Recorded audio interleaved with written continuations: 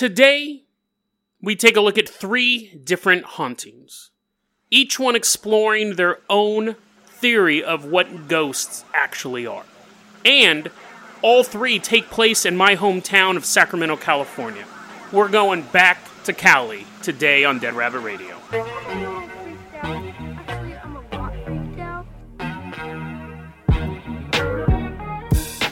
Hey everyone, welcome back to another episode of Dead Rabbit Radio. I'm your host, Jason Carpenter. I'm having a great day. I hope you guys are having a great day too. I really, really do.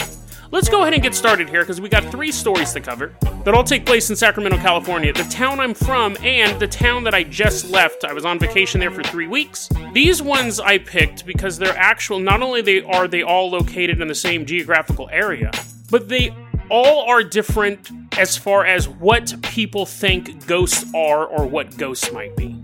So for our first story, let's hop into Jason Jalopy because we're just going to be driving around Sacramento. Sunny, sunny Sacramento, the city that never sleeps. And we're in the Jason Jalopy.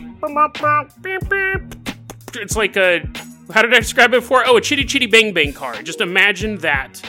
Just slowly going through the street on metal wheels, totally tearing up the pavement. But we don't care because we're just there for a little bit and then we're going to go our separate ways. We are on J Street in Sacramento. So Sacramento is one of those cities that isn't very imaginative. All their streets are pretty much just numbers and letters. And so we're on J Street, so that's about in the middle of town. It is incredibly unimaginative. So if it's in the middle of the alphabet, it's in the middle of town. I think X Street is right on the outskirts. I don't know if there's a Z Street, but there should be. Now this story takes place before the 1950s. You're like, that's quite vague. And again, we've talked about this before. The less details we have, generally, the more skeptical things can be. Or the more skeptical we should be of things. But this takes place before the 1950s. So it could have been in the year 16 AD.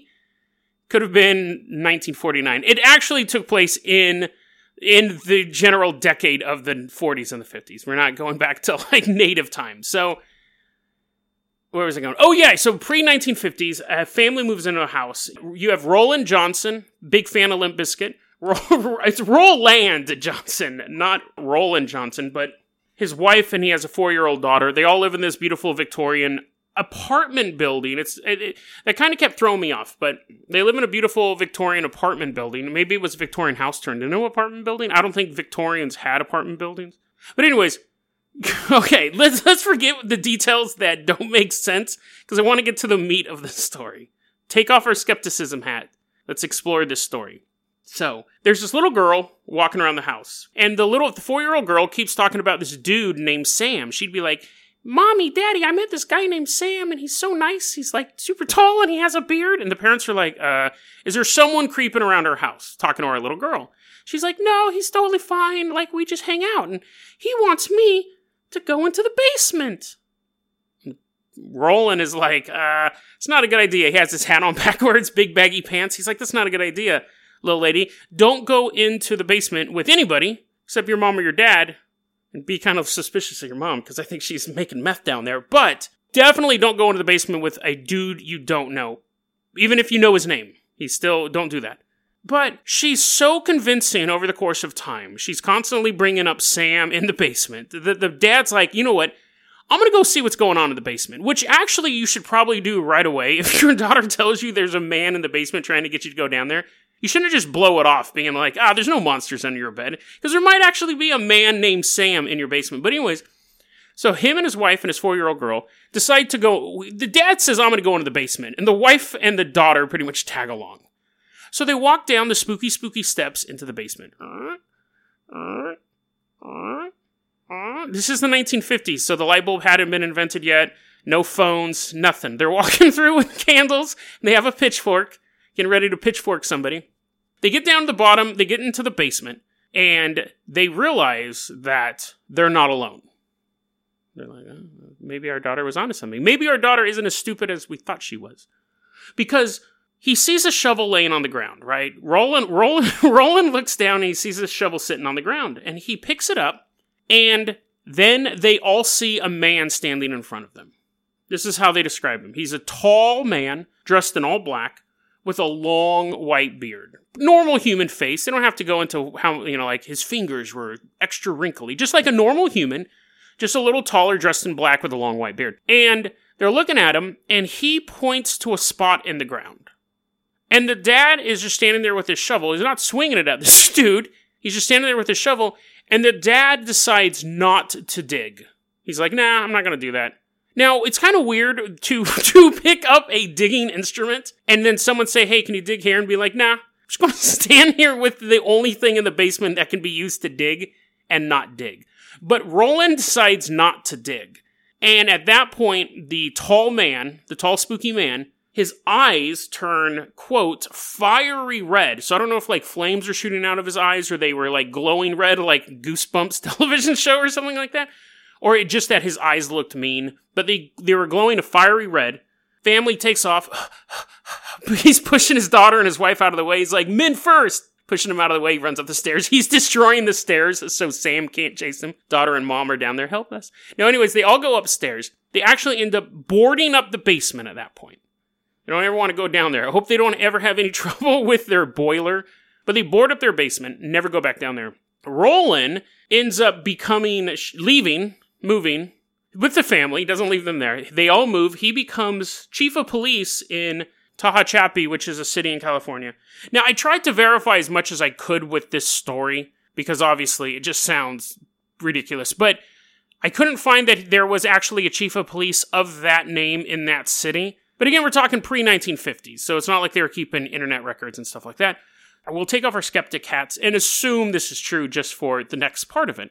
In 1954, this is why we know the story took place before the 1950s, because in 1954 they decided to tear down the building, and they were going to build a new building in its place. And while they're laying a new foundation, some workers find a small bag, a little baggie, full of gold coins.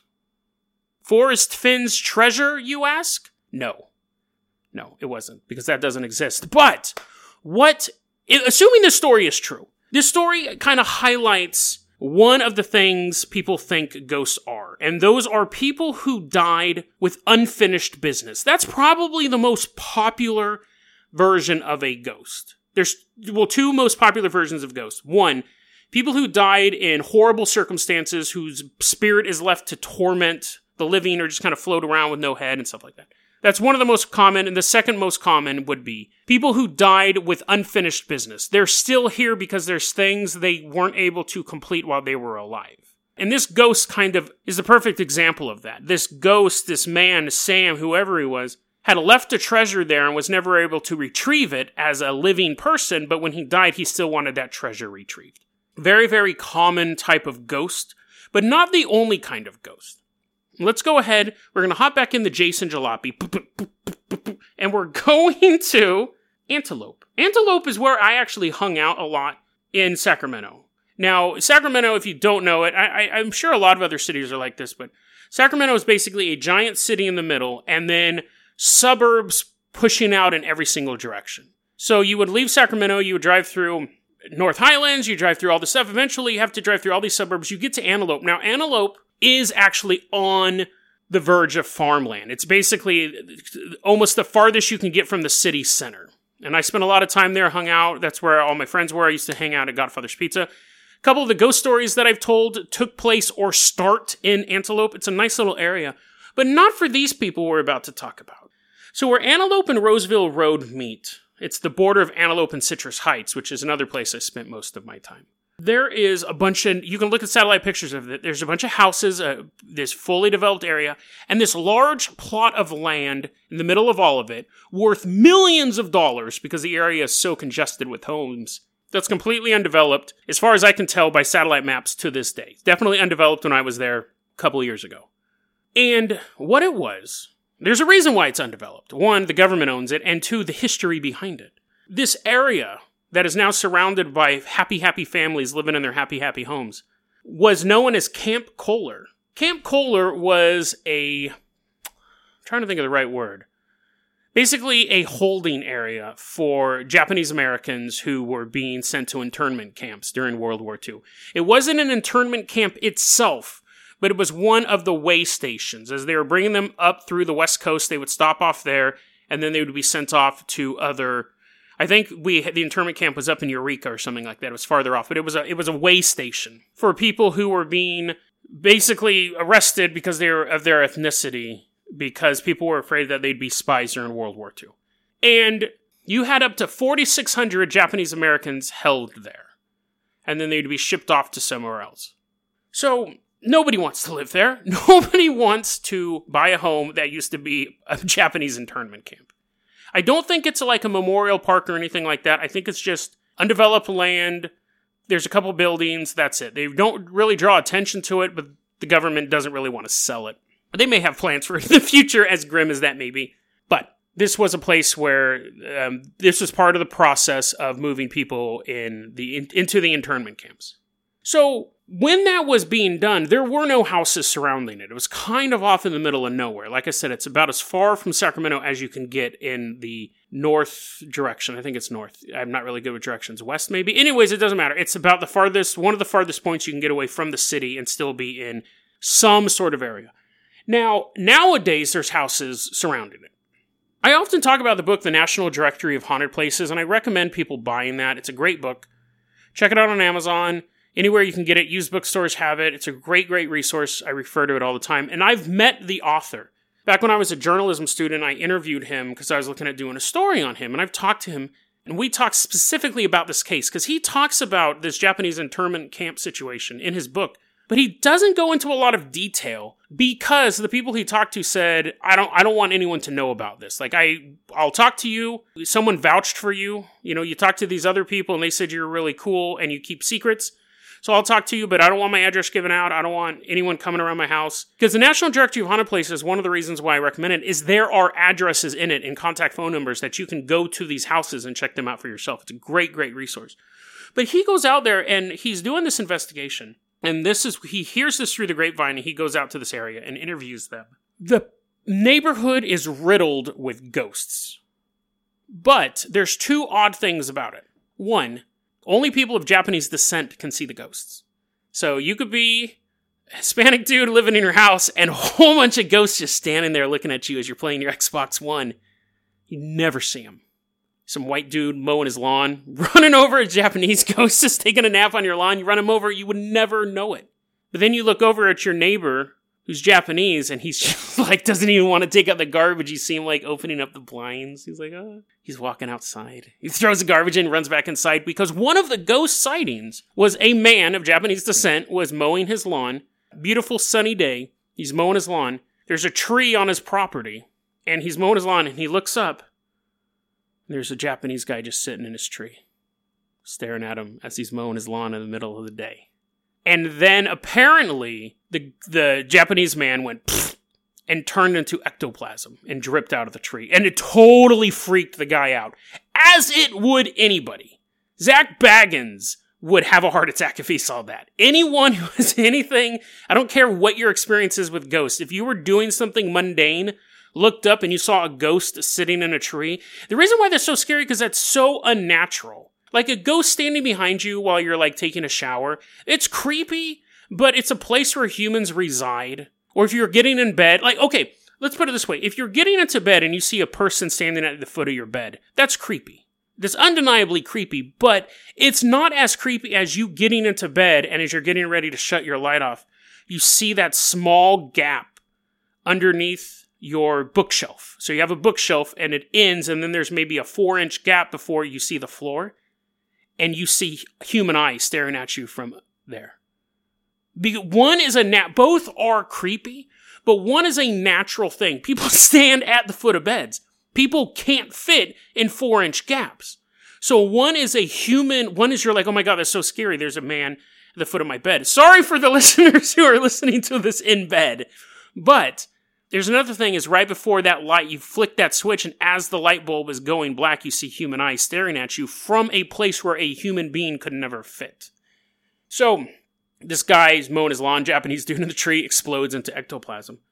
There was one where this family was living in this house, going about their normal business. One day, one of them, well, let's just say the mom for whatever reason, one of them, I don't know which one. I don't think the whole family saw it. I don't think they were moving as a snake through the house.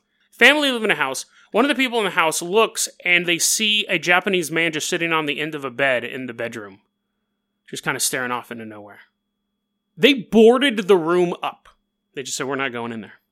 Now, hopefully, they had enough rooms. Hopefully, that didn't require, the kids to share a room, because then they would just get really mad, and they'd be like, oh, I hate ghosts. They make me share a room with Timmy, and I hate Timmy. He stinks, and he pees his bed. Hopefully, they had a spare bedroom, but they boarded that one up. Now, there's other sightings of ghosts in these houses around the area. But one of the things, they wanted privacy. They didn't want people coming around. Two, though, Japanese culture, this might be stereotypical, but Japanese culture tends to be more into ancestor worship.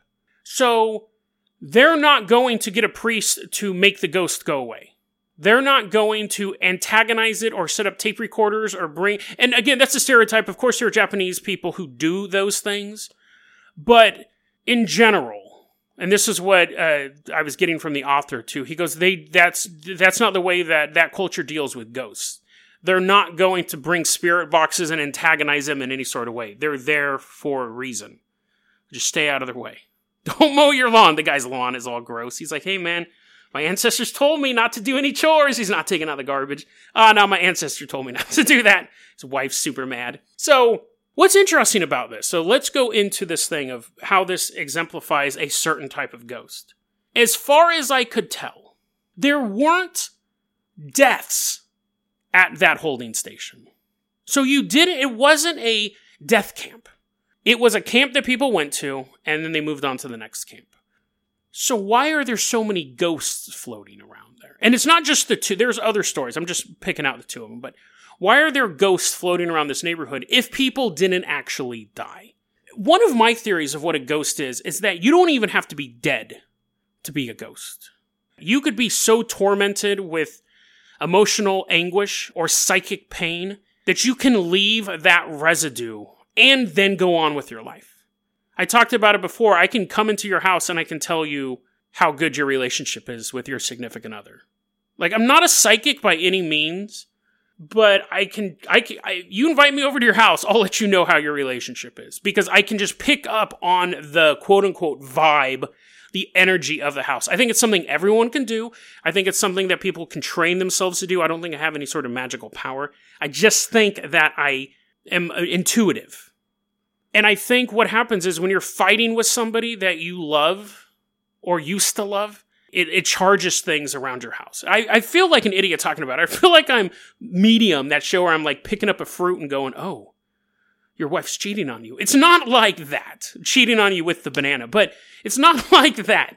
There's just, you can tell, and I think that people can go through so much psychological anguish that they can leave a ghost and still be alive. The guy in the tree, I don't think he was climbing trees, and then he got picked up and sent to the internment camp, and he's like, I'll never climb a tree again. I think that whatever these guys were rightfully going through emotional anguish because they lived in a country that was now rounding them up and shipping them out because of their ethnicity, you're going to be pretty psychically angry. You're going to be very emotionally distraught, and you don't know how this story is going to end. For all you know, that last stop is your last stop. You don't know. So I think that the ghosts in this area aren't the ghosts of dead people. They're not the ancestors. They're actually just people who were so tormented that they psychically broke and left a piece of themselves there. I think it's interesting that they're only seen by people of their same ethnicity. It could just be that those are the people they wanted to be seen by. Their psychic version of themselves felt betrayed by every other ethnic group in America at that point. And where they're getting rounded up and put on these trucks. And they're watching all their other neighbors, black neighbors, white neighbors, not do anything. Never trust someone of another ethnicity after that. Even their tortured psychic self can't get over that betrayal. Let's end on this note. Here. Get your hankies ready, because this story actually kind of got to me. Maybe you're a little more hardcore than I am, but I don't know. Even when I was researching it, because I have to read a bunch of different versions of stuff to kind of get to the truth, kind of got to me. We're going back to the mid to late 1800s. So Jason Jalopy, we go so fast, we go back in time. 88 miles an hour, I think. Jason Jalopy can't even go that fast. It's like 25 tops. We go back in time. We are still in Sacramento, though. We're now in old-timey Sacramento. And there's a mansion there. And this mansion is populated by a little family. You have Leland Sr. So Leland Sr., people of the time considered him a robber baron, which is someone who basically used very unscrupulous methods to get money. To basically, whatever it took to get rich, he would do. Leland had his toes in everything. Was a politician. He was a railroad tycoon. He was basically a real-life Monopoly game board. Just got to own it all. And his wife, Jane, they lived together, and they tried for 18 years to have a child. They had everything they could ever want, but they could not have a child. At the age of 39, so Leland's 44, she's 39. Very, very old. That's around my age. But it's quite old to have a child. Jane becomes pregnant and gives birth to Leland Jr. So now they're like, our life is perfect now. Jane said the first time she ever saw her husband pray was after his son was delivered, because he was so overcome with joy that he got down on his knees and bowed before God. Before that, it's all about him, material wealth. But once his son was born, first time she ever saw him pray was then. Humbled himself, prayed for all the great fortune that he had been bestowed upon him. He had a son now. And Leland Jr. was the perfect son. He was the type of son that not only would you want to have, but he was the type of dude you would want to hang out with. A true bro. Super wealthy, good-looking kid, came from it all, couldn't stand to see anyone or anything suffer. Dude with the backward cap, baggy pants, looks like he's going to beat you up, but he puts a hand out and says, "Hey man, you need help? Hey man, let's go hang out." He's that guy. Leland Jr. is that guy. Sitting in his mansion, one day he looks out the window and sees a mongrel, a little mixed breed dog walking down the street, legs all bashed up, matted fur. Runs out of his mansion, picks the puppy up, calls up family personal doctor, again, one of the wealthiest families in America. Brings his personal doctor in and says, "Fix this dog, please. How can we help this dog?" He saw a little poor boy once, covered in mud, all dirty. Leland brings him inside and washes him, scrubs his boots down. And you're thinking, why didn't he just give him $1 million? Well, he's a kid. And that's how a kid sees about fixing a problem. And the maids and the waitstaff were totally freaking out that you have this little boy here scrubbing this little poor boy's shoes off, cleaning him up. He just liked helping people. One of the things his dad, though, saw, his dad loved his son, but he knew that he was being raised in this incredibly rich environment. He wanted his son to be rugged as well, because Leland Sr. had grown up in the country. So he bought 650-acre plot of land in Palo Alto, California. That was all like orchards and vineyards and stables and grazing land and all this stuff. He would take his son there and just say, "Do man stuff. Go out and be a man." And Leland Jr. loved this activity. He'd grab a gun, he'd go out hunting, he'd ride horses, and he'd have little like dogs next to him. He'd hunt all these animals. He loved being in the wilderness. It was something alien to him, and he immediately grabbed onto it. It was his favorite place in the world. And he had a blessed childhood, and at age 15, he was getting ready to go off into the East Coast to go to college. It's bizarre to me that he's going to college at 15. Maybe it was different back in the 1800s.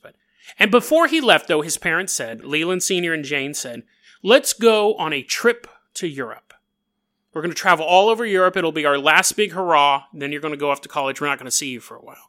So they go to Europe, and it is a journey out of a fairy tale. They're meeting with the Sultan of Turkey. They're going to Rome. They're going to England. They're going all these places. But both of his parents at this point, the dad, I think, is like 60, and the mom is 54. So they're both elderly, which back then we didn't have all the medical advances we have. At 1654, you're dealing with a lot of stuff. At one point, the mom was too sick to leave, to actually go out and visit anything. So Leland Jr. would walk along the city and take notes about all the beautiful things he'd see, and then he'd come back, sit next to his mother, and tell her about his visits, tell her about all the amazing things out there. But eventually his parents did start to feel better during the trip, traveling all around, but Jane one day realizes that Leland... This story's all true, by the way. I guess I should have said that in the beginning. The mother sees that Leland looks a little pale, and it kind of worries her, but he's like, "No, don't worry about it, Mom. Don't worry about it." And she should have worried about it because what happened was he had contracted typhoid fever, and he falls incredibly ill. Super high temperature, super gross. He's all sweaty all the time. The dad is getting the best doctors in Europe to come out here to see his son, and his son is just not getting any better. At one point, they're staying at this huge hotel, and the hotel manager had hay brought to the area and put down on the sidewalk and the streets outside so the boy could rest, so he didn't have to hear the outside noises. Because everybody loved this boy. He was not a spoiled brat. I know you could go, well, no one puts hay on the ground when I'm sick. I gotta hear people driving down the street playing La Cucaracha. And I'm not saying people don't love you either. I don't want him to come off as a spoiled brat. I'm just saying that people were bending over backwards to save this kid because they knew that this little boy was special. He was different. Someone who came from wealth and everything and was just humble and nice. One of the treatments was they would have to put ice cold wraps on him to keep his temperature down, and he hated it. He'd beg them not to do it, but they had to, and he would have to feel like his hot skin and then these ice cold rags put on his skin. It was a very, very miserable time. But they were doing anything they could to save Leland Jr. And in the end, a couple days before he turned 16, Leland Jr. passed away. His father builds a mausoleum for him and puts it in Palo Alto. Puts it in Leland Jr.'s favorite spot. Goes back to Sacramento. One night, Leland Sr. is sleeping in bed, and his son appears to him in a dream. And Leland Jr. tells his father, "You've amassed a lot of wealth and a lot of power, and you've done a lot of things to get both. But I want you to do something else now. I want you to dedicate your entire life to education. I want you to start a university, and I want you to use your fortune to help children learn." Leland Sr. wakes up from this dream, this visitation from his son who had passed away. And he takes that visit to heart. He goes out to the East Coast and looks at all their schools, meets all these officials, sees how things are done. And then he travels back to Palo Alto, starts making arrangements to have a university created. And as he's filling out all the paperwork to break ground on this beautiful, rugged land is now going to hold a major university, one of the businessmen goes, "Hey, Leland Sr., never got your last name." Leland's writing down, and he goes, "Stanford. Leland Stanford." Finishes writing his name, hands it to the guy. Stanford University was founded there. And to this day, the Stanford Mausoleum is still on campus.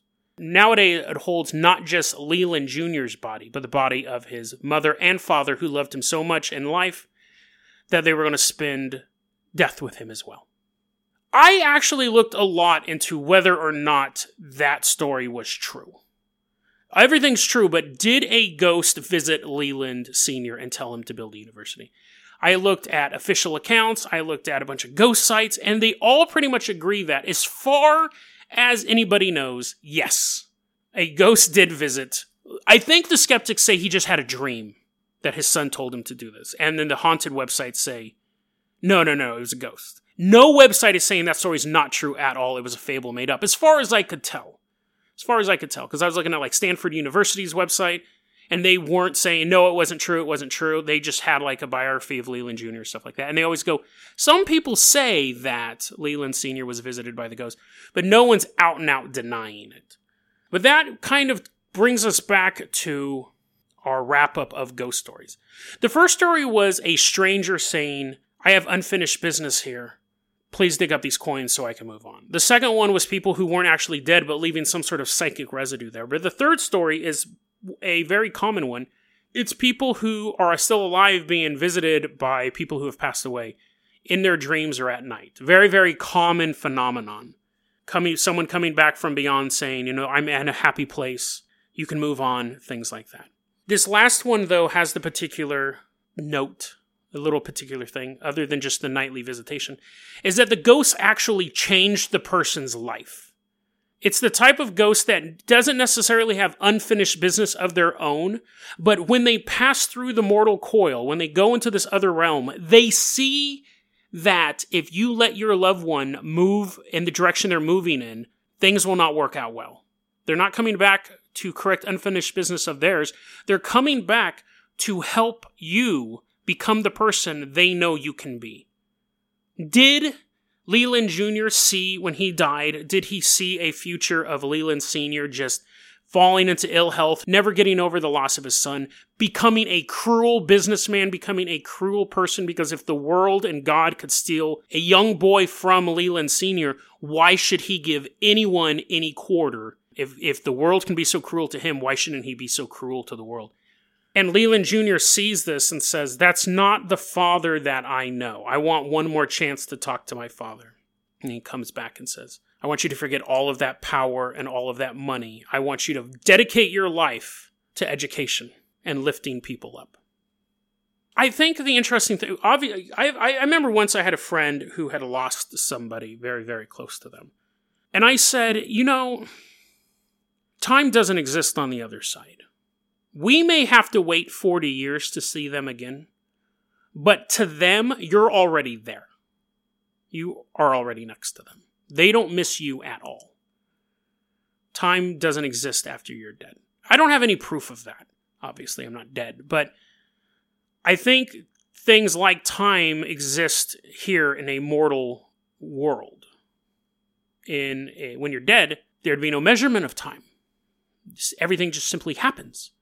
So it would be possible that a young boy dies and experiences immediately the next 20 years of his father's life and goes, I can change that because that's not the man I know and love.